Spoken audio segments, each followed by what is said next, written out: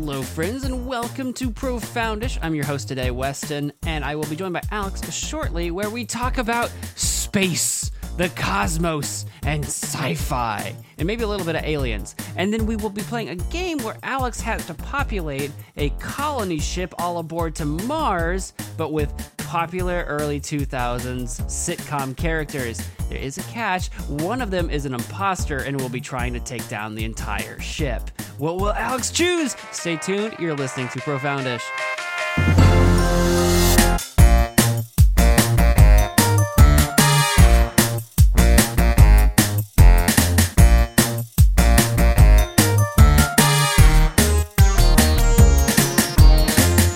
So there was this huge debate that I accidentally stumbled into, like not a part of, but just like scrolling and looking through.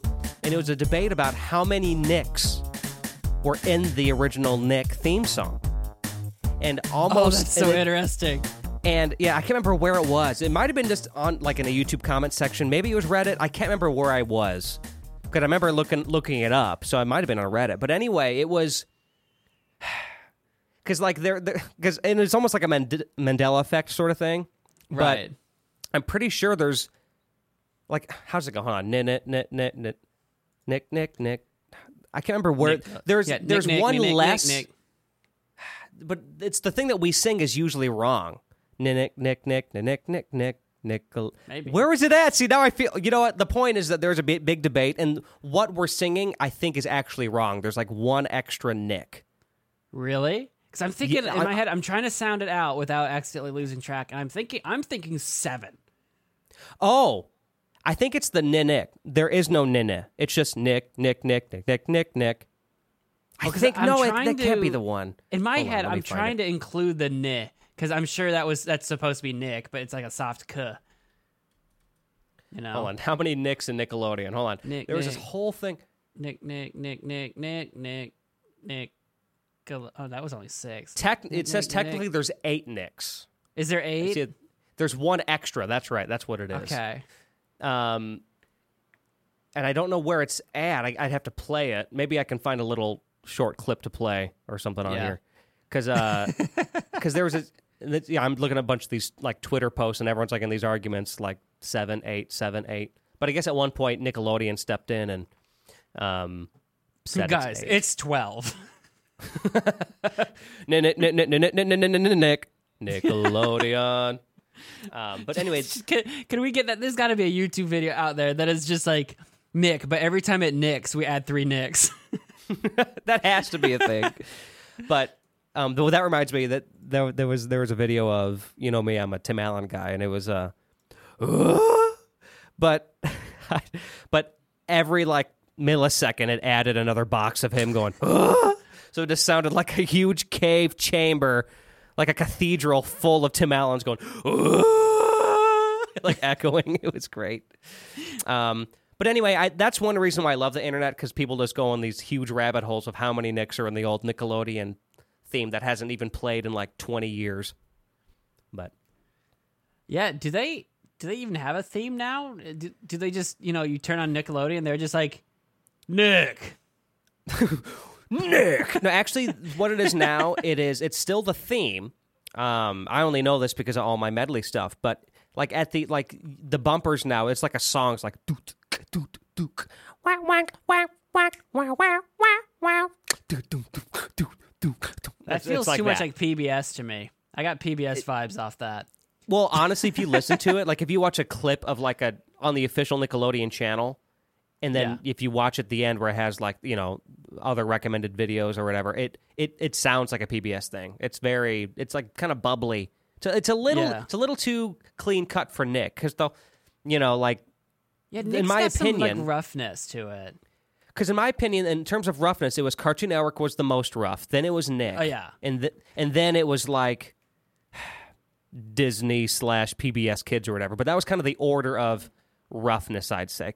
And Nick was also a little bit more like, maybe not as rough, but Nick was like, for a while with the slime, it's like we're kind of more right.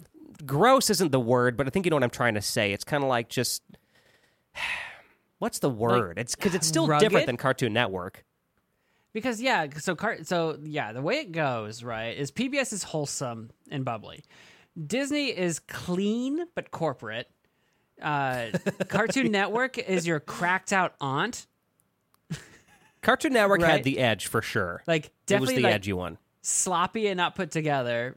Fun though. And then Nickelodeon was that sort of like when I say rough, I mean like rough and tumble. Because when I think of like Nickelodeon, right, I always think of like Rugrats and that like art style and that like something about like not clean edges, just that kind of weird doesn't quite fit. But I liked it. It was one of those like, oh, it's kind of weird, but not like cracked out weird, but kind of weird. And as it moved on a little bit, it was kind of like it was the first major kids network in general, but it started to have that identity for a while. It doesn't now, but it was like during the slime era when we were coming up. Yeah, it was kind of like, made ew, gross. Sticky. Yeah, like creepy crawlies. Not creepy crawlies, but I thought of those toys for some reason. But, drink bug juice. Yeah, exactly. Just kind of like icky. But not creepy icky, just icky. You did have Icky Vicky, and she was on a Nickelodeon show. Icky Vicky from Fairly Odd Parents. What was the Amanda show on? Was that Nickelodeon. Nick? That's what I thought. Yeah, Nickelodeon Amanda show. If you've seen the Amanda show, that was a Nickelodeon Yeah, that's perfect. show. Yeah, that's definitely a Nickelodeon show, at least from our era. I loved. It was just so weird and zany too. Bring out the dancing lobsters. Judge Trudy or whatever. There's oh god, I want to. I have no idea if the humor makes any sense today, but I want to go back and rewatch the Amanda show. That humor in general, because like that was a Dan Schneider show. I know that there's a lot of opinions about him, but I'm just saying in general, like he did write these incredible shows. So, but they all had the same kind of humor. So like the Amanda Show, Drake and Josh, these were all him. Amanda Show, Drake and Josh, iCarly. They all had that silly, zany, almost nonsensical humor at times, but it kind of worked, at least at the time, at least at that age. One of my favorite, speaking of Drake and Josh, which was also a great show, but one of my favorite shows on the Amanda Show, I can't remember what it was, but it was like Drake and Josh, and they were like the Blues Brothers style. Yeah. And I can't remember what it was, but every time like Josh would do something like stupid, Drake would hit him in the head, and he goes, "What was that for?" And they go, "For being an idiot." And he goes, "Okay." Okay. Do you remember that at all? Oh god, I remember vaguely what you're talking about with the Blues Brothers. That didn't land as well for me, only because I didn't see Blues Brothers till much later. Like Drake and Josh was over when I saw Blues Brothers. Right. I just know like that was that one, and that was even before Drake and Josh, right? Because they got their start on like the Amanda Show and stuff. So they were just these kids, but Dad just, "What was that for? For being an idiot." Okay.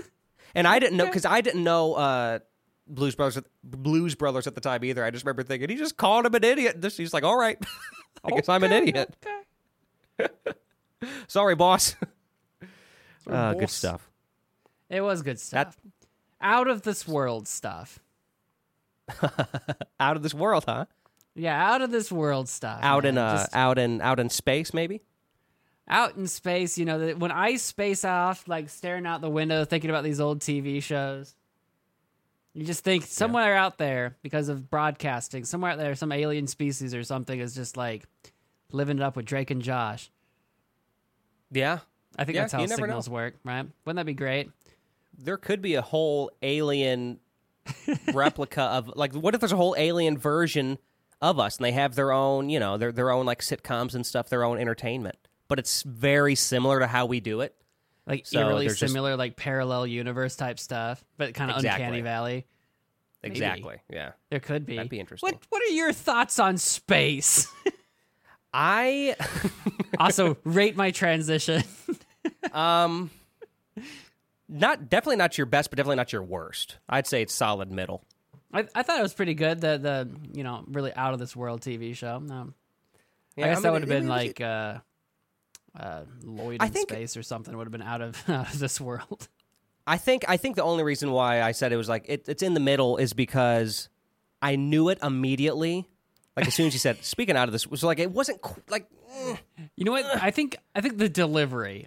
My delivery was too blunt. If I had said, "Man, that show really was just out of this world," just really knocked it out of the park, then you would be like, "Okay, I guess that makes sense." Those are things people say.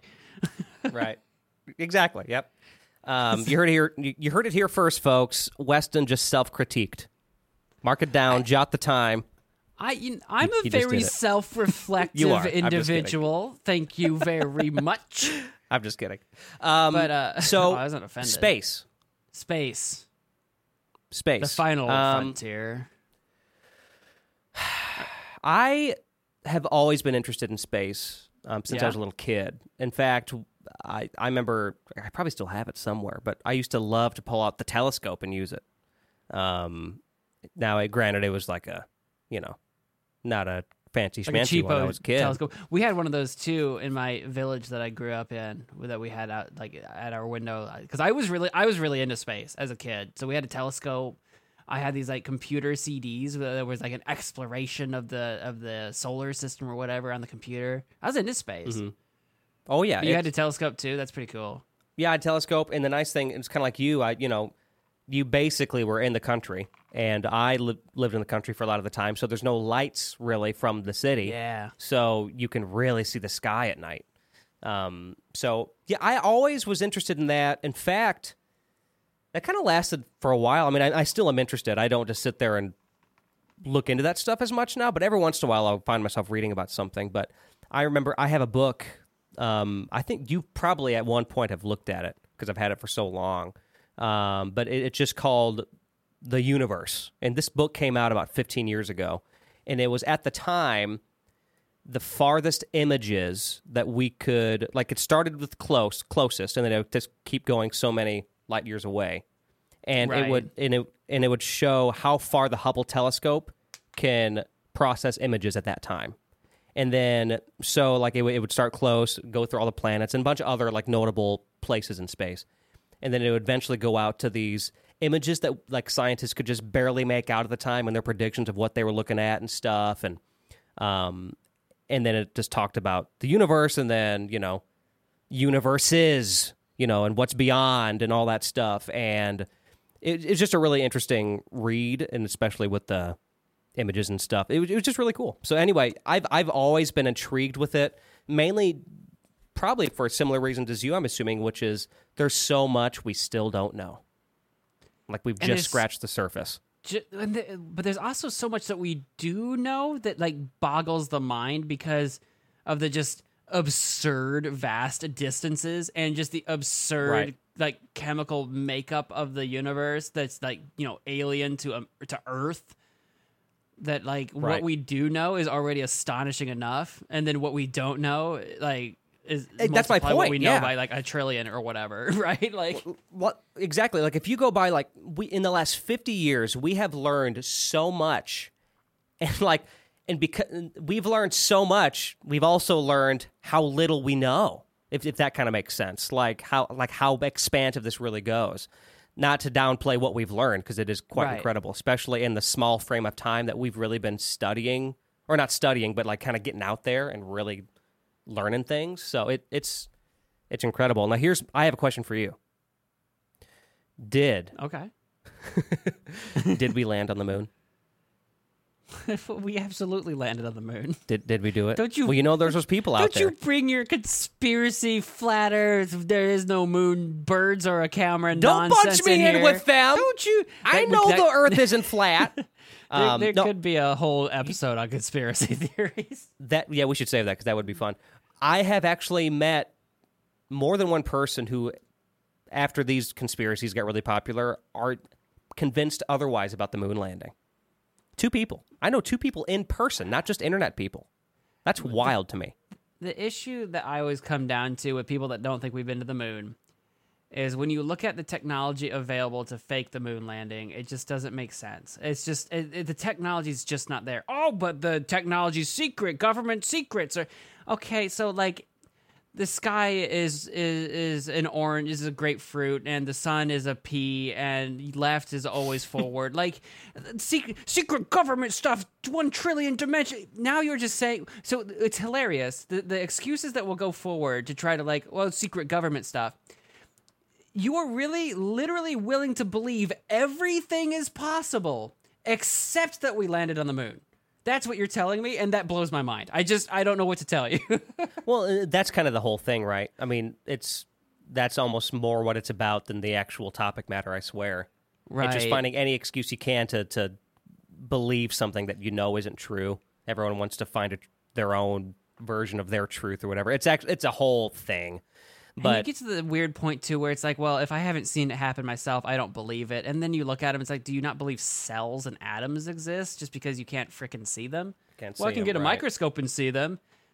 You can watch video evidence in a time where AI-generated images and crap didn't exist. You can watch footage, like, taken firsthand of someone being to the moon. So it's kind of like that, like, if I don't see it, I don't believe it.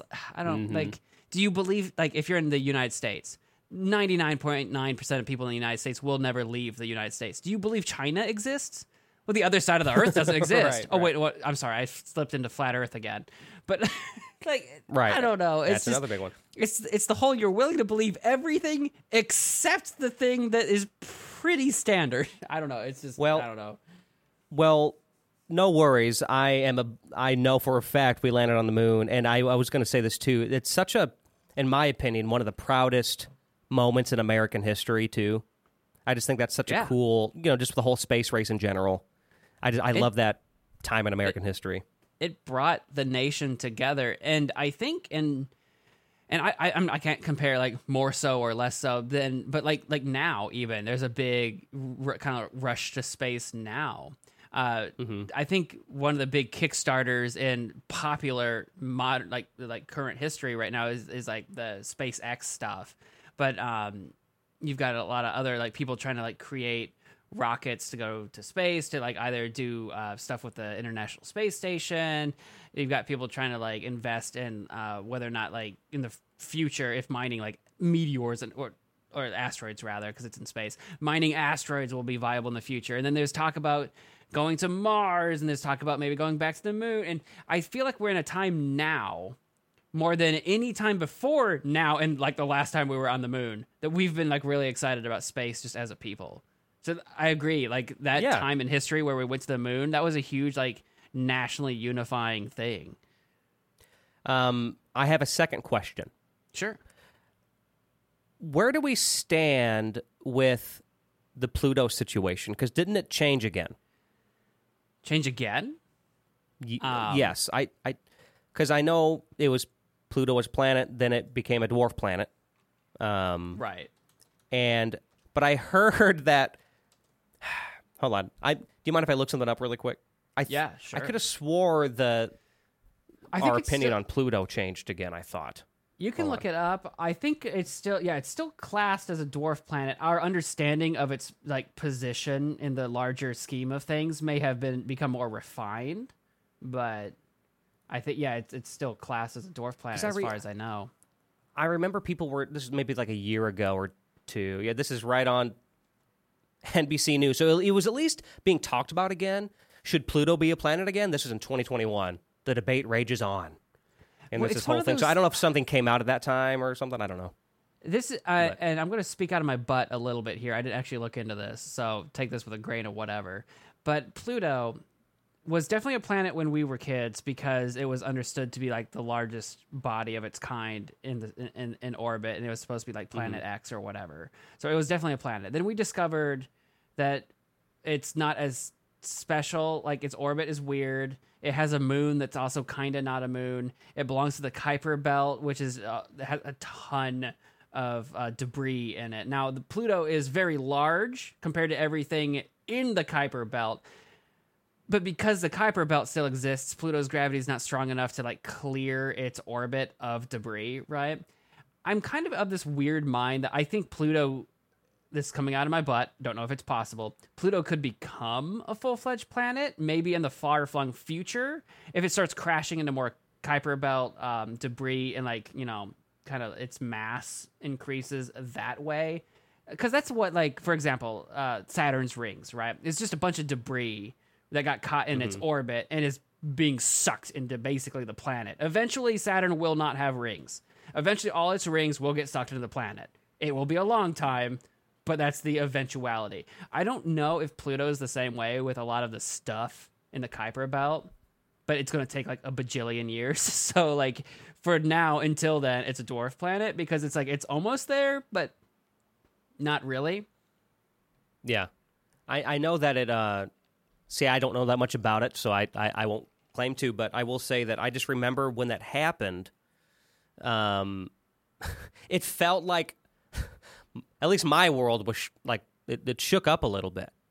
Because it's one of those things where it's in your textbook, right? And the next thing you know, right. Nope, not anymore. Well, especially as kids, because science feels so unshakable. Because when you're a kid, everything's black and white. Right. It's a fact or it's not. And then you become an adult and you realize there's a little more murkiness to it. But it's a fact or it's not a fact. So when we were told Pluto is a planet, and then we were told Pluto's not a planet, we're like, well, how could it not be? It was. What happened? What changed? What happened to Pluto that made it not a planet? And you find out, well, nothing changed with Pluto. So we're like, well, it should be a planet then. Well, our understanding of Pluto, the solar system, what exists in the universe, all it was is that the scientific community refined its classification of objects in space, and that new refinement required that Pluto wasn't a full-fledged planet. It belonged in a class of many other objects, celestial bodies, that would go into dwarf planet. But as a kid, when that happened, we're like, no. Refuse. And plus, you'd think about like a science textbook. You would like to think that some of the information that was written in this book 50 years ago would be refined or changed 50 years later, assuming that everyone's we're doing our jobs and we're learning more and more. And that's kind of that's the idea anyway. Okay, hey, I have a third. Oh, sorry. Yeah, I have a third question, but I think you're going to say something. I was going to just say that's the beauty of science is that when we learn new information, you have to be willing to accept that information, and you can't just fight against it because you have some sort of weird pride for Pluto. I have a pride for Pluto. I love Pluto for being planet number 9. I still rack with the hashtag pride for Pluto. Yeah, pride for Pluto. It's in our solar system. All right, it's in our solar system. Okay, It belongs to us. Hashtag honorary planethood or something, right? I think we should still call it a planet. I know it's not scientifically accurate, but we as a people need to put our foot down and say, we love Pluto and it belongs with us. Anyway, that's who knows? Maybe that was partially the narrative that people were going with back in 2021 when it was being talked about again. Maybe. Like pride honorary for Pluto. planet. Pride for Pluto. I like that. I was going to ask you this, and this is the common question that a lot of people ask, but I thought we might get to it, especially when we talked about other life. What's your take on other life? An extraterrestrial life? That's right. Well, like, the universe is just so vast. Like, right. The phrase that's really fun to say is like, in an infinite universe, there is a non-0% chance of insert any weird thing that you want to say, honestly. In an infinite universe. Is the universe infinite? We don't really know that. Who knows? But is there life out in the universe? Okay, so, like, I'm pulling this out of my butt. I'm not Googling the statistics because the numbers are so big, it almost doesn't matter what number I say, right? Our solar system is one solar system in a galaxy. And in one galaxy, there's, like, some billions of solar systems. Billions of them. And then how many galaxies are in the universe? Another billions and billions of them. Right. So, like, if every solar system averages a few planets, we're talking about trillions or quadrillions or whatever the number comes out to of planets, quintillions, sextillions. I just keep increasing the number because we don't know how big the universe really is outside of the observable universe, right? Let alone you start talking about multiple universes or anything crazy like that. Exactly, yeah. When you start getting bigger and bigger, we can't comprehend just how much potential for life there is out there. I will say that the likelihood of life existing, like at like a bacterial level, to me is guaranteed 100%. It's out there. Oh, yeah. How rare it is the question. Now, intelligent life, like aliens we could communicate in some way with, like even on Earth, right? We can communicate with like dogs and dolphins and stuff. Even if that's the level we're talking about, communicable intelligent life. I'm not even talking about necessarily human level or above. I mean anything you could conceivably communicate with existing out in the universe. There's not a 0% chance, but my big hiccup is always, not only is there so much stuff out there, it's existed for so long and will exist for so long. It's conceivable that like at this now, right. Again, kind of wild, but we could be the only intelligent life in the universe right now. But the next intelligent life will show up in a million years. Or the last intelligent life that was around, it went extinct a million years ago because the universe, its time frame is so just wild. Exactly, right. So in terms of like ET stuff out there, I believe it definitely could. Is it right now? No idea. Has it communicated with us? Doubt that much, though. Right. Well, yeah, you go to once again, the sheer size of it all. It's kind of like that, the thing that I would always say, which like, how could there not be something? Whether it's intelligent or not, yeah, it's a different story, but just based on sheer size alone. And also with time, right? You say on a bacterial level, but just considering the time frame, who knows? Something could have at least evolved greater, maybe not to the point of being, something that can communicate with us by any means, but you never know. And that's the thing. That's really the thing is like, you do never know until one day where maybe we will. But, I want to keep playing. I was playing, you got me on a Stellaris kick for a while. Yeah. I ended up, I only dipped out only because it was just, I was working on my album and I just started to lose track of time. But that was a fun game to really kind of dig into for a little bit. And it was just a game I haven't played a strategy game that like took place on that level before. And that was really interesting to play. I don't know. Shout out to Stellaris. Super fun. Shout out to Stellaris. I love Stellaris. There's a lot of stuff like I've put a lot of time into it. I like to think I'm an okay Stellaris player. Then I watch some like Stellaris YouTuber and I'm like, well, holy crap. But I enjoy it a lot. I love playing on the huge size galaxy because there's just an absurd number of like, civilizations that are erupting, an absurd number of like pre-FTL civilizations that are like, can uplift or, bully or whatever. It's just this massive sandbox. It's just so fun to imagine this sort of wide galactic community of activity. I think of things like Star Wars, right? Star Wars exists in one galaxy, and there's like a bajillion races of people and a bajillion civilizations and a bajillion planets, and they're all like, it gives me that Star Wars itch, but like I'm kind of like a part of it, and I really enjoy the game. Yeah, I definitely recommend it. He recommended it to me, and if it's your style of game, you got to play it. It's super fun. Exactly for the reasons you said too. It seems so vast, and all the different races and stuff. It's just so cool to. It's just neat. I don't know. I like it. I love it. I want to get into it again. I will say, and if I make this episode about the video game, we need to play together. I will say, next time you get back into it, there has been a pretty big update lately. That came with the Paragon stuff. So if you've dipped out for a while, when you come back, some stuff has changed. So it'll be fun to play. But don't freak out. Sometimes every now and again, Paradox games, when they have updates, things change quite drastically. That game has changed so many times since 1.0. I was watching a YouTuber play the original 1.0 release, and I'm like, oh my god, I remember this stuff. It's so different. But anyway, well, you know what? Yeah. Going back to the topic, things in science change, just like we talked about. That's okay. Like we said, things change. Change is okay. Change is good sometimes, but Pluto is still a planet. Yeah, pride for Pluto, hashtag. People did land on Pluto, and the moon is a planet. That's right. People are Pluto, and the moon landed on a planet. I was trying to say the opposite of what you said, but I didn't say it right. The moon landed on a planet. That's kind of true, because that's like where people think the moon came from, was that a massive freaking asteroid hit Earth, right. And like the moon is a piece of Earth that like just got shunted off of it or whatever. So that's kind of what happened, is basically a giant moon-sized thing hit Earth and made the moon. That's the idea. Did you ever read the H.G. Wells' Time Machine? I haven't.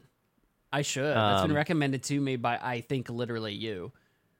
It's a short read. Easily you can read that in a night. I mean, I read it in a night, and I'm a slow reader. Like I can only read a chapter or two a night, and then I'm kind of ready to stop. But anyway, there's a movie too, but it's a pretty simple story, but it's a classic, and so I do recommend it.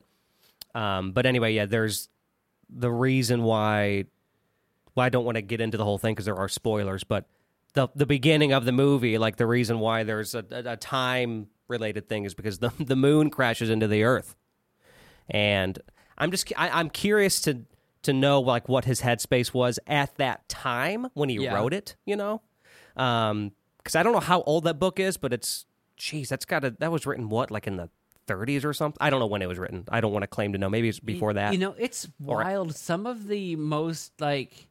A lot of what we base our current sci-fi on is people that were thinking so far ahead of their time, like so many decades ago, talking about really advanced level stuff that like when they wrote this stuff, it was just complete fiction. And today we're like on the verge of like, no, this isn't fiction. It's fact now on some level. I know. That's crazy. It's so wild.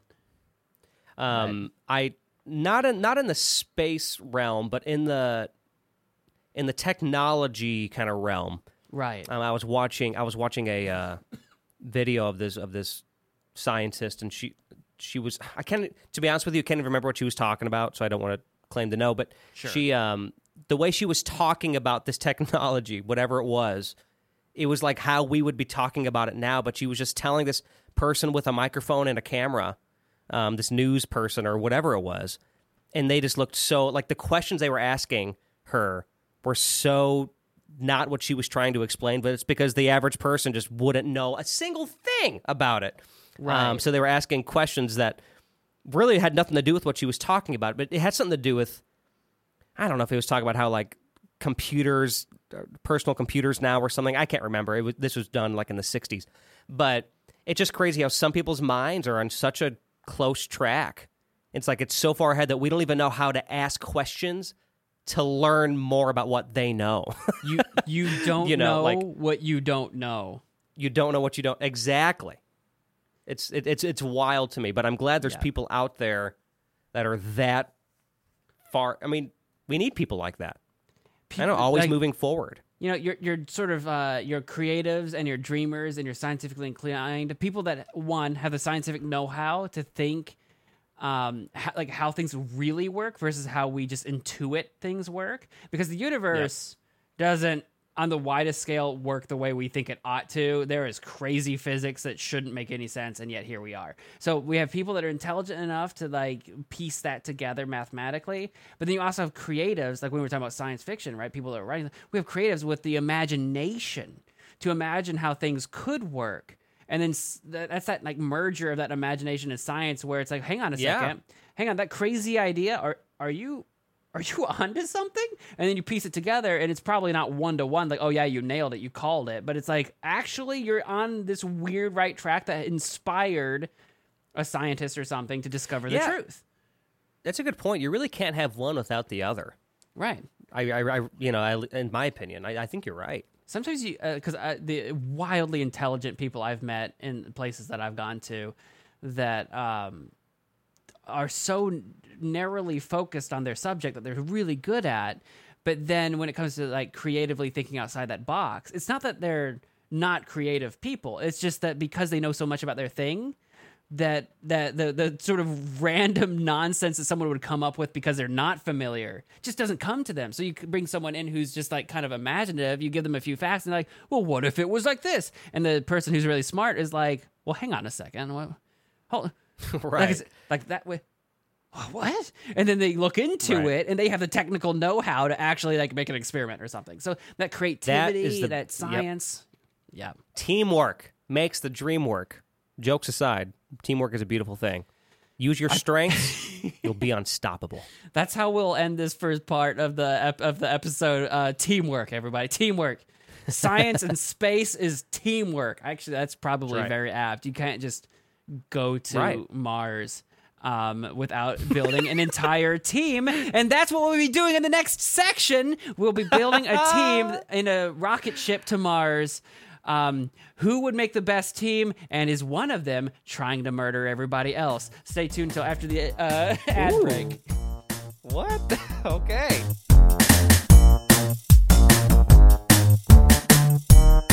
Profoundish is brought to you in part by HastilyMadeDecision.com. Get your poetry fix from my poetry blog featuring haiku, senryu, freeform stuff, and more. Again, that's HastilyMadeDecision.com for your poetry fix. Profoundish is brought to you in part by Camp Nostalgic Saturday Morning, a show that takes a deep dive into pop culture's biggest questions. I co-host alongside Dave Rediger, and it's a lot of fun. Watch the show and see all the other content offerings at campnostalgic.org.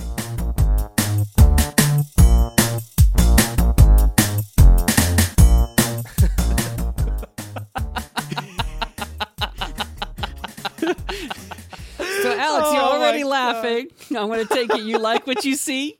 This is much more up my alley. Like This. I know like all of these characters.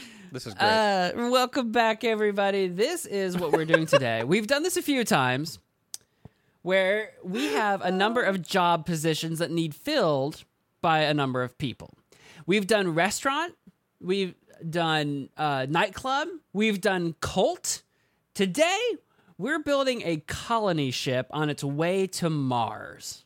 All right? Oh, boy. Okay. That's right. This is sometime in the future, right? Like, we're colonizing. Like, it's happening. Also, there's space life out there. Think Star Wars, right? Like, we got a colony ship. Think Star Wars or Star Trek. We got a colony ship. We got people we're moving. We got, like, lasers and guns and whatever. We got the whole 9 yards, sci-fi show. We got 9 positions to fill on this colony ship moving forward. The catch is each of these positions is being filled by a character from a popular 2000s sitcom. Yep. And we'll go over all the characters here in a moment. There is one catch. Well, actually, there's 2 catches, but one of them is familiar. The familiar catch is every time we're picking a position, and Alex will be picking what character should go to what position, I will roll a random number generator to determine at least one person he can't pick for the position. We're bringing that back because I think that's spicy. That was good. New twist. Brand new twist. For anyone who's a big fan of Among Us, which is a video game that took place on a spaceship, one person among this cast of people is an imposter, a traitor that will, if put into a position, instead of making it to Mars, will bring the whole thing down. So just a little extra level of tension to see if Alex can figure out who it is. I will allow Alex every 2 positions. He can start with one. He'll get a guess first, but then every 2 positions after that he fills, he can ask an additional question. The questions he asked, what's that game? I can't even think of it now. I already forgot. What's that game where you ask questions and it's like, oh, is it a boy? And it's like, yes. And you like flip down all the boys on the like tab. You know what I'm talking about? Do they have yellow hair? Guess who? Like, guess who? Yep. Alex will be able to guess who style, ask questions, and get answers to try to figure out who the traitor is. So it won't be a complete random shot in the dark. Oh my gosh. There's a lot of rules. It's going to be really fun. Yeah, this is spicy. All right. Let me start with the positions. The positions to be filled on the ship are the captain, the navigator, the doctor, the weapons systems, so they're shooting guns and lasers, the engineer, keeping the ship running, the communications, the comms, for communicating with other species, like other ships, for people on the ship, etc. The chief scientist, the officer, they're the ones keeping law on the ship, and the red shirt. The red shirt is just my fun little Star Trek nod. They're the ones where, like, historically, if someone dies on the ship, it's someone in a red shirt. Like, every time. If you're a red shirt, you're replaceable. The red shirt... So... Yeah. What's your question? No, go ahead.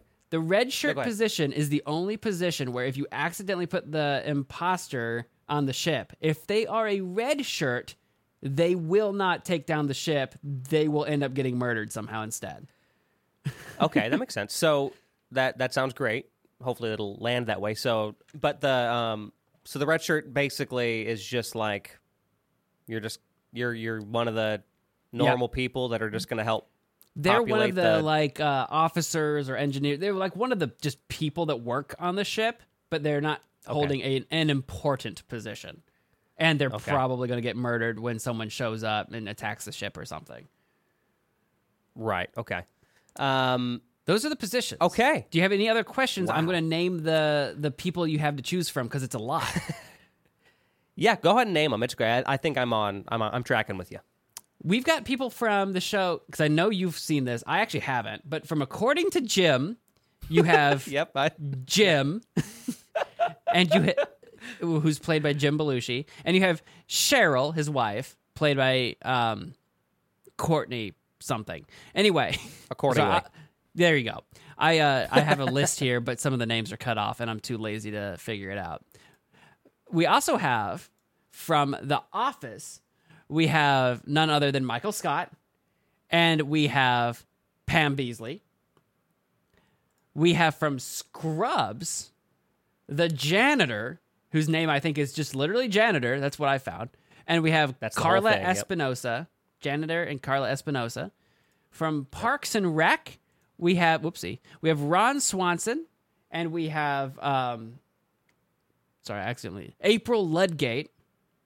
That's right. That's her name. That's right. Yes, that's her name of the show. That's the Aubrey Plaza. She always shows up in my YouTube shorts on like an interview where she's just being me too super weird, and I love it. But anyway, yep, me too. From Big Bang Theory, we've got Sheldon Cooper, specifically the adult version. The picture I have that Alex can see also has young Sheldon. For some reason, that's the picture I found. But we're focused on the adult Sheldon for Big Bang Theory, as well as Penny. Yep. And finally, from The Sweet Life of Zach and Cody. That's who that is. Yeah. Okay. It's Mr. Mosby. That's Mr. Mosby, Marion Mosby. I have a thing for Mr. Mosby. I love Mr. Mosby, and everyone forgets he exists. Anyway, and then as well as London Tipton. Oh my gosh. Now, that gives you 12 people to work with and only 9 positions to fill. 8 of those positions need to not have an imposter. So you have decent odds of figuring out who the imposter is and not bringing the ship down, but not great odds. Right. Well, goodness, I think. I will allow save you red to shirt. Obviously. To begin with, you can ask one question about who the imposter is. It can only be a yes or no question, and then you can fill whatever position first that you want to fill. Okay, so I can ask one question first. So I'm going to ask: but it has to be like a yes or no question, right? Right. And I'll keep track of your questions so you don't like accidentally forget what you've asked and not asked. Is the imposter male? No. Okay. All right. Well, I guess I'm going to start with the male then because I know that'll be safe. So I guess we'll start at the top. We'll start at the captain. Very important role, of course. Who would be a good captain?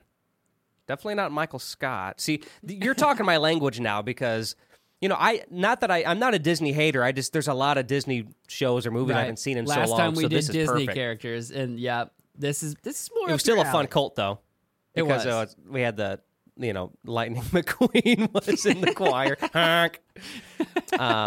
But in terms of a captain, well, see, the nice thing about this is that I'm assuming, now you can tell me this, would you say the captain probably works alongside the navigator quite a bit? The captain is the person that makes the decisions on the ship. So they work with literally everybody. So the navigators figure out where to go and how to get there. But the captain's like, if it's like, navigator says, incoming rogue asteroid. The captain's the one that's like, do this, do that.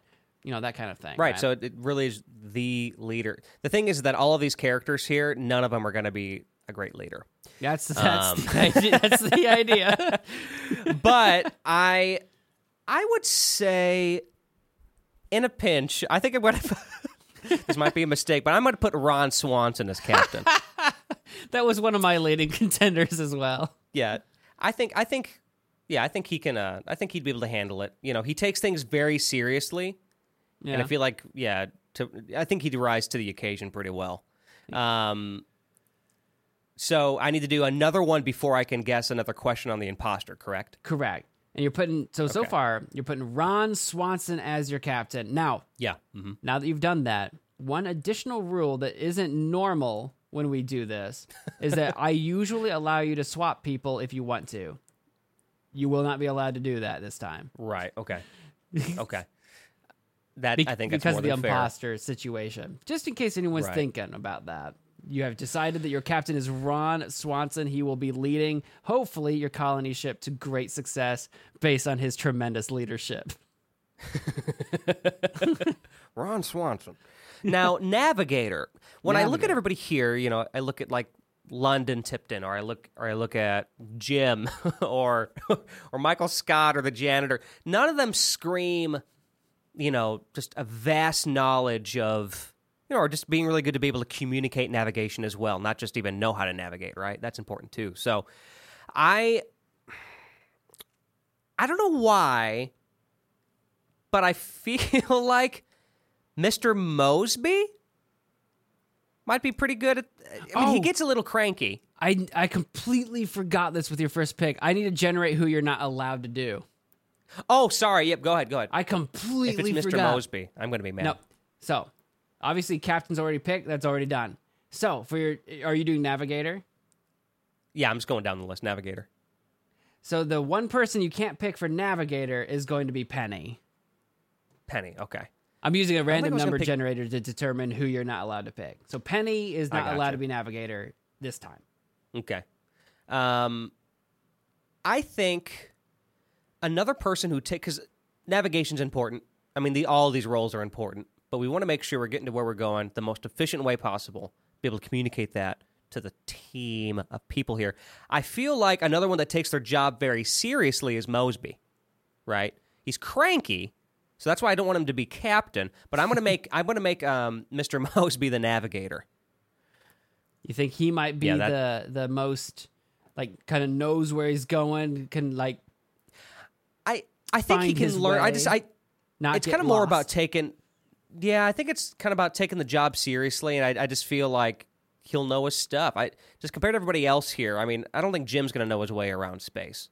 So, according to Jim, at least.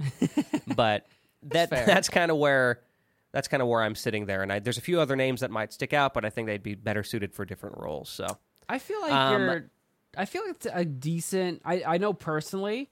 I was actually considering Sheldon Cooper for this position only because, like, if you want to not get lost, he's probably the one that would have, like, the universal map, like, memorized, like, weirdly enough. Yeah. I thought about him, but I think I'm saving him for something else. I feel like I know who it is, but that's just me. Like, that was a big contender for me. I like Mr. Mosby. Right. For his seriousness, I get that. Yeah. Once again, he's a little cranky, so he shouldn't be captain. But navigator, yeah, he can stick to his own sometimes. I think that'll be good. All right. That's been 2. You're allowed to ask a question about the imposter if you'd like. Does the imposter have dark hair? I'm just typing it out. Should I specify?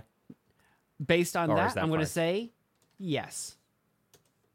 Okay. So it's going to be either Pam... I know her as Aubrey Plaza, but the girl from Parks and Rec. Who basically she's basically the same person. Yeah. April Ludgate. For everyone or London. Listening. God, it would almost fit if it were April. That would almost fit. Like if anyone's going to be the killer. All right, so interesting. So let's go to the doctor. The obvious choice would probably be Carla. Out of these characters, because I don't know what Jim, from according to Jim, I'm not hugely familiar with that show, but I did watch it back in the day. I don't know if his wife was like a doctor or a nurse or something. I'm not sure. I know that the janitor got in trouble for malpractice because he pretended to be a doctor. But I do know, which is actually really funny, because he'd call himself Dr. Jan Itor. Okay, I like it. Jan space Itor. It was funny. Anyway, but I'm going to put Carla as the doctor. She's very knowledgeable. Oops.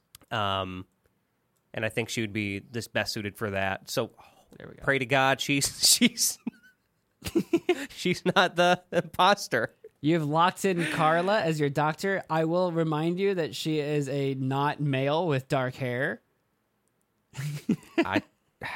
Who knows? But I'm locking it in.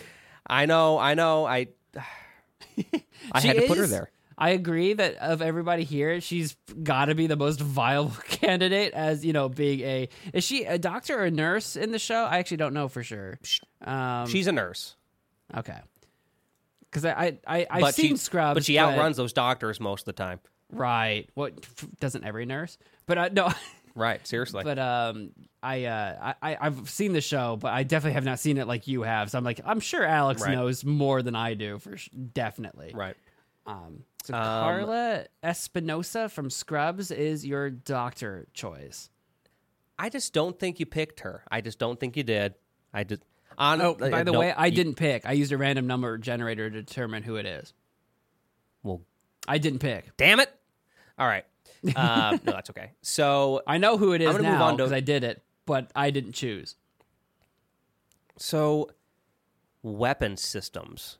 So basically, is this the person in charge of all the weaponry and? This is in charge of the ship's weaponry, right? If some alien scum show up and they're like, "Hand over the colonists, we're gonna go eat them," or whatever. This is the guy that's like, "We're gonna go eat them. We're gonna eat them." This is the person that activates the laser systems, and they're like, "Goodbye, Xeno scum!" Pew pew pew pew.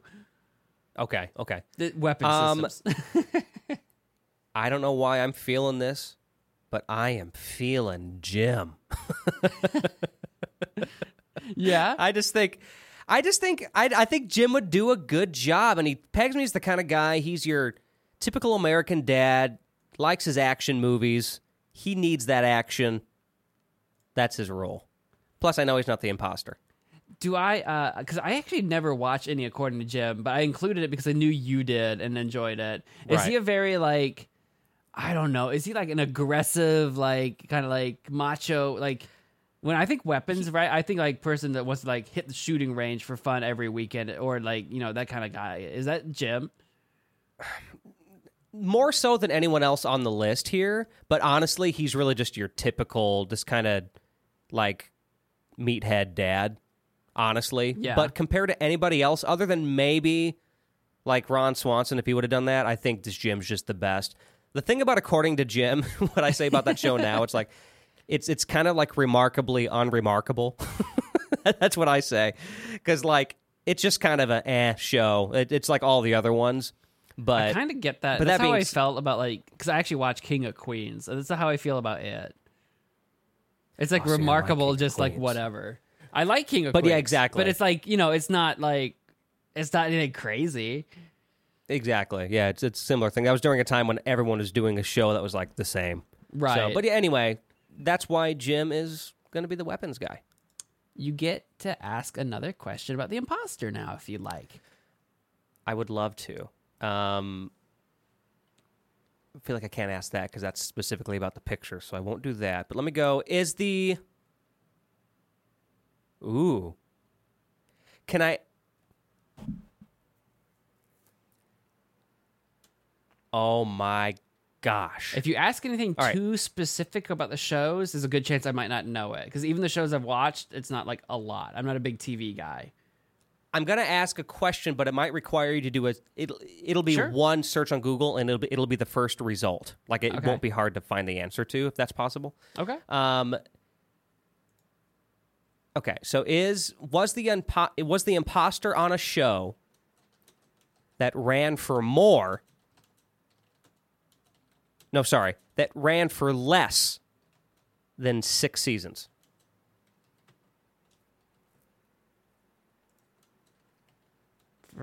Got my fingers off the keyboard. I'm trying to type. Okay, less than 6 seasons. Let me see. I don't know how many seasons this did have. I figured that would just pop up for whatever show you're looking at. Less than 6 seasons. Well, I had to type it in. Yes. It ran for less than 6. That's okay, what I'm so saying. I know. Okay, so I know for a fact it's not April's character. Or sorry, it's not Pam, I mean. Let's see. No, I don't know if Parks and Rec ran for 6 or 7 seasons. I can't remember. But I know Zach and Cody only ran for like 2 or 3. So it's one of those two. So I'm going to keep them to the side here because I'm a little nervous about them. And I know that I'm also safe with Carla now. Sweet. Okay, engineer. The engineer cannot... I forgot about this rule. I made my rules too complicated. The engineer cannot be April Ludgate, the Audrey Plaza. Okay. That's okay. I've been forgetting to eliminate people. I'll get better at this game. I like the extra rules, though. It's interesting. Honestly, write them or jot them down because I'm going to probably do one of these again fairly soon, and I want to have those rules because it's actually really interesting. So make sure you have those somewhere so I can get them. It's a fun game. Engineer, I think this is kind of an obvious one. Well, maybe... Oh, jeez. All right, really quick, define what this particular engineer is doing. The engineer is in charge of basically the mechanical, inner workings of the ship. Takes care of maintenance, repairs, maybe even kind of works on building upgrades to things as needed, like mod stuff in the ship. Though the engineer is keeping the ship running. Okay, I'm glad you said that because that's going to drastically change my choice. Okay, I think I'm going to put the janitor as the engineer. That makes sense, to be honest. Yeah, because my first thought, I thought engineer. I thought, okay, I guess it depends on the kind of engineer. Because I was thinking, oh, maybe Sheldon. But then the way you just kind of described it, working on it and maybe upgrading some stuff. I think the janitor can handle that. What's the janitor's mechanical sense? Is he I've seen the show, but is he actually a competent individual? He actually is. Okay. And he he's also an idiot, that's part of the show. But he makes he makes really crazy inventions and stuff that he tries to get people to buy into and stuff. So he's a creator. I think I didn't realize that. Okay, I see it then. I see it. As long as he's not the imposter. Which he's not. Which, according to the information you've asked, I would doubt it. But as long as he's not the imposter, that's a good choice. That's right. So now we have communications. Yes. This one could go a few different ways, I feel like, because if you're talking it depends on what the goal is here. I don't want Sheldon to be a communicator, right? A part of me doesn't want Michael Scott to be a communicator because what if he says the wrong thing? Because he's got a good, he's...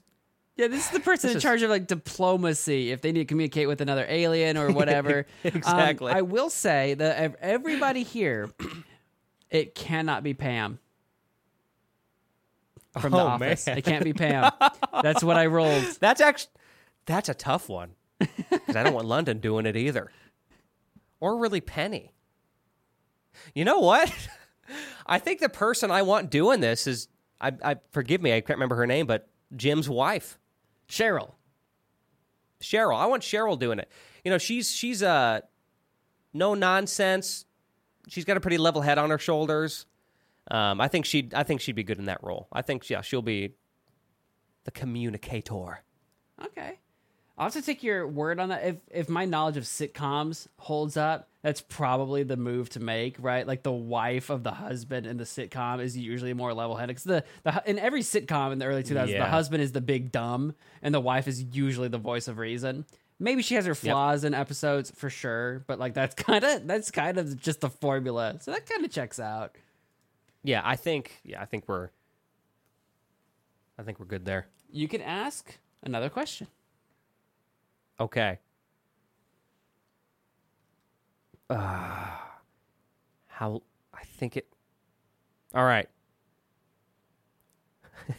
I'm sorry. I hope that's okay, but can I ask another seasons question? Yeah. Okay. But it has to be a yes or no question. But yeah. Right. Okay. Was the imposter on the show that ran for less than 4 seasons? I feel like you just asked the same question, but like with a different number. I did. Yeah. But The answer is yes. Okay, well, I think I know the imposter then. But, so should I say who I think it is or should I wait? That's up to you. I think I'm going to wait, but I'm going to obviously leave her off. Okay. So let's go to the scientist. I think I want to make Sheldon the chief scientist. Now hang on a second. Oh no! Don't tell me it's him. Don't tell me I can't pick him. It can't be. Drum roll. It can't be Pam. Okay. All that build up for nothing. Well, I almost forgot. I was like, hold up, hang on. There's one more thing I got to do. So I was like, let's find out. No, you're totally fine. I knew when we were getting closer to Chief Scientist, I'm like, I know he's leaving Chief Scientist for Sheldon, but I'm like, I have to, like, on the off chance, please, the universe, let it be not possible. That would have been amazing.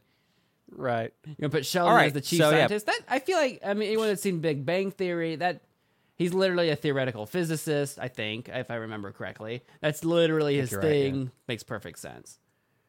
Yeah, I think that's good. We have the officer. So this kind of person who you said basically just in charge of the law within the ship, basically. Yeah, the like peacekeeping. Right. Right, okay. Oh, boy.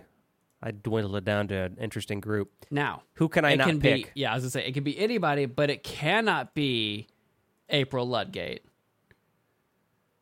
Okay. That's okay. I'm going to put... I think we're going to put Pam. Pam as the officer? I think out of these... I think Pam's the officer, yeah. I think Pam's got... She's got a good moral compass. I think she's... And I also think that... But I also believe, yes. I'm going to start stumbling over my words. I think Pam, out of these people, is just the best choice. You know, her position in the office, right? Like as the secretary, kind of like keeping track of the coming and going on. Coming? Is it goings on? Whatever, however you phrase that. I think that probably makes sense. Kind of like almost the security position. It's almost like a security checkpoint in the office if you think about it. So I feel like that makes sense. The question is, does she have the like physical like authority, like as an intimidating character to like actually lay down the law when it comes to it? I mean, maybe she does. But that's my question. That's a good question. The issue is that none of the final people do, including Michael Scott. Like, so to be clear, intimidating. No. Yeah. To be clear, what we have left, everybody, is Michael Scott, April Ludgate, Penny, and London Tipton for the final 4 people. But the choice is for Red Shirt. So because Alex left Red Shirt as the final choice, it doesn't matter if he chooses imposter. He's in the complete clear because Red Shirt is the like disposable position. That being said, you can have one more question if you would like. I'm so confident in my answer, I don't need to ask a question. Doesn't need to ask a question. Okay. All right. So here becomes the question. Do you want to pick the imposter as the Red Shirt because it doesn't matter? Or do you want to make sure they stay off your ship entirely and put someone else as the Red Shirt, knowing full well that you're basically dooming them to their position? Well, that's an interesting question. I think I'm just going to leave the imposter off. There's just no use. Thanks for the option, though. Yeah, I mean, it's there. Assuming up to this point that you didn't put the imposter on the ship so far. That's true. Which we'll reveal shortly. Wait a second. Actually, no, we should still be good if I know my years and seasons, and I'm a nerd with that stuff. We'll see. But I'm going to throw, just for good measure, I'm going to throw Michael Scott on there because he's like my favorite sitcom character of all time. He needs to just go there. He'll be a fun, just extra addition to the team, I feel like. He'll be in people's way and bumbling around. He'll be a fun extra addition until he's not. Which is exactly what Michael Scott is, Now, here's that's the what question. she said all the time. And were you allowed to pick Michael Scott is the question. oh crap! Wait, what? You can't pick, drum roll, you can't pick London. Okay. You're fine. Well, that's good. You know why? You know why that I said that's good? Why is that good? Because I think London's the imposter. London Tipton was the imposter. She would have taken down the entire ship if you had chosen her. You asked the relevant, intelligent questions to narrow it down, and you nailed it. You nailed it, especially with the number of seasons. I say you had some because you nailed it whether or not it was male or female. It was female, London. You nailed that right away. That eliminated half your options. You figured out it had to be someone dark haired, which actually left quite a few people with dark hair still available to choose. But with the seasons questions, you narrowed it down. The Sweet Life of Zach and Cody ran for 3 seasons. So when you asked them about the less than 4, that basically left London Tipton as your only real option. She was the imposter. She didn't make it to the ship. The colony ship does get to survive, and it will be captained by Ron Swanson, navigated by Mr. Mosby. The onboard doctor is, in fact, Carla Espinosa. Weapons are being run by Jim.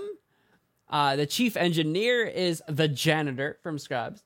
In charge of communications is Cheryl from, according to Jim. Your chief scientist is Sheldon from Big Bang Theory. Your head officer is Pam from the Office, and your red shirt disposable goofball is in fact Michael Scott from The Office. There's who might die because he's a red shirt. Who likely will die. There's one final order of business that you must complete, and that is what is the name of our colony ship? Oh, God, this is a diverse group of people. Now, so we're naming the colony? You're naming the colony ship. Okay. I didn't hear ship. I must have cut out. And maybe why am I naming the colony? Naming the colony ship. The ship. Now although if you have an idea for the name of the colony, I guess you could try to name it too, I guess. No, I don't know about that. So do you think it should be like a the something, like the blank? The something, or the SS something, whatever feels SS, right, man. Yeah. Which that's kind of like the American, you name your water going vessels, SS whatever. But if you want to call it the something, like the bulkhead, which is not a good name for this, but whatever feels right. What are you thinking? There's a lot of fun people in here. You got Jim, you got Mosby, you got a lot of personalities, right? All kind of coming together here. But then you also have your Sheldons and your Pams, your more reserved types. What's representative of all these people? I almost kind of want to. What's a good Weston? You might have some words here. Do you have any other words for diverse? I want it to be what's a word that for the diverse? range? It's like a range of people, or like the. If I just my first thought, honestly, at the top of my head was the fun house. That was my first thought, just the fun house. Welcome to the fun house. But I thought, is that representative? Does it need to be? I mean, honestly, all these people from sitcoms are fun. That's true. Maybe I should go with my gut. That's true. The fun house. I will say it doesn't alliterate. I know you like your alliteration, so you're going to have your judgments there. Unless it's the funky fun house, would you count that? This is entirely up to you. If you feel like the extra alliteration is too much, like you want it to keep it short, then you don't have to. You can call it the fun house. Listen, I'm going to be honest with you. I think it's too much. I was just doing that for you. Don't do it for me. Do it for the colonists that are stepping forth onto Mars for the first time and will likely die. Because it's being literally run by all these psychopaths. Yeah, I'm calling it the Fun House because it's not gonna last long, but it's gonna be fun while it lasts. Welcome to the Funhouse Colonists. We'll be touching down in Mars in roughly 9 months, I think is the rough travel time on a speedy ship, something like that. I didn't Google it. Don't worry about it. A pregnancy's worth. Yeah. You can conceive and then birth a child in the time it takes to get to Mars. Sure, why not? That's your ship. Thank you, Alex. That has been our show. Like our expanded universe of characters running our world has continued to grow, but now we're moving all of our businesses and stuff to Mars. Apparently, yeah. I can't believe we already left Earth in our universe or like in our little world here. This is crazy. Yeah. I might have to take it back to Earth next time. Maybe you do. I mean, you could have something on Mars. Maybe when next time we do this game, we'll fast forward like 100 years and we got a booming industry on Mars or whatever. I'm just saying. Hey, it's our world. We can build it how we want. We can do whatever we want. Thank you all so much for listening. Alex, where can we find you? You can find me at alexduquette.net. I do music. I'm a singer-songwriter, so you can listen to my music there. I also make medleys, which are basically these... I take little bits and pieces of multiple songs and then put all of those little pieces into one big song and make it a medley. And they're a lot of fun, usually based on nostalgic TV show content. So check out that stuff. That's on alexduquette.net or on YouTube. Weston, where can people find your stuff? You can find my stuff on westonhasty.com. That's my landing page for all the things that I do. In particular, check out Magic Man Mo on YouTube for gaming-related content, hastilymadedecision.com for poetry-related content, or just say hi to me on Twitter at westonhasty. You're listening to Profoundish. Whatever you've been listening to us on, please hit that like, 5 stars, favorite, whatever you can do. We're available on Spotify, Apple, and, of course, YouTube. Subscribe and follow to all of the things. But what... You already know that. I mean, you made it this far. You're amazing. Yeah. Thank you. And we hope to see you on the next episode that we will be hosting from Mars. That sentence kept going. I thought it was going to end like 7 words ago. I'm really but good it just kept going. at doing that. Just adding words to the sentence until you think it's just about over until you realize that Weston really enjoys talking.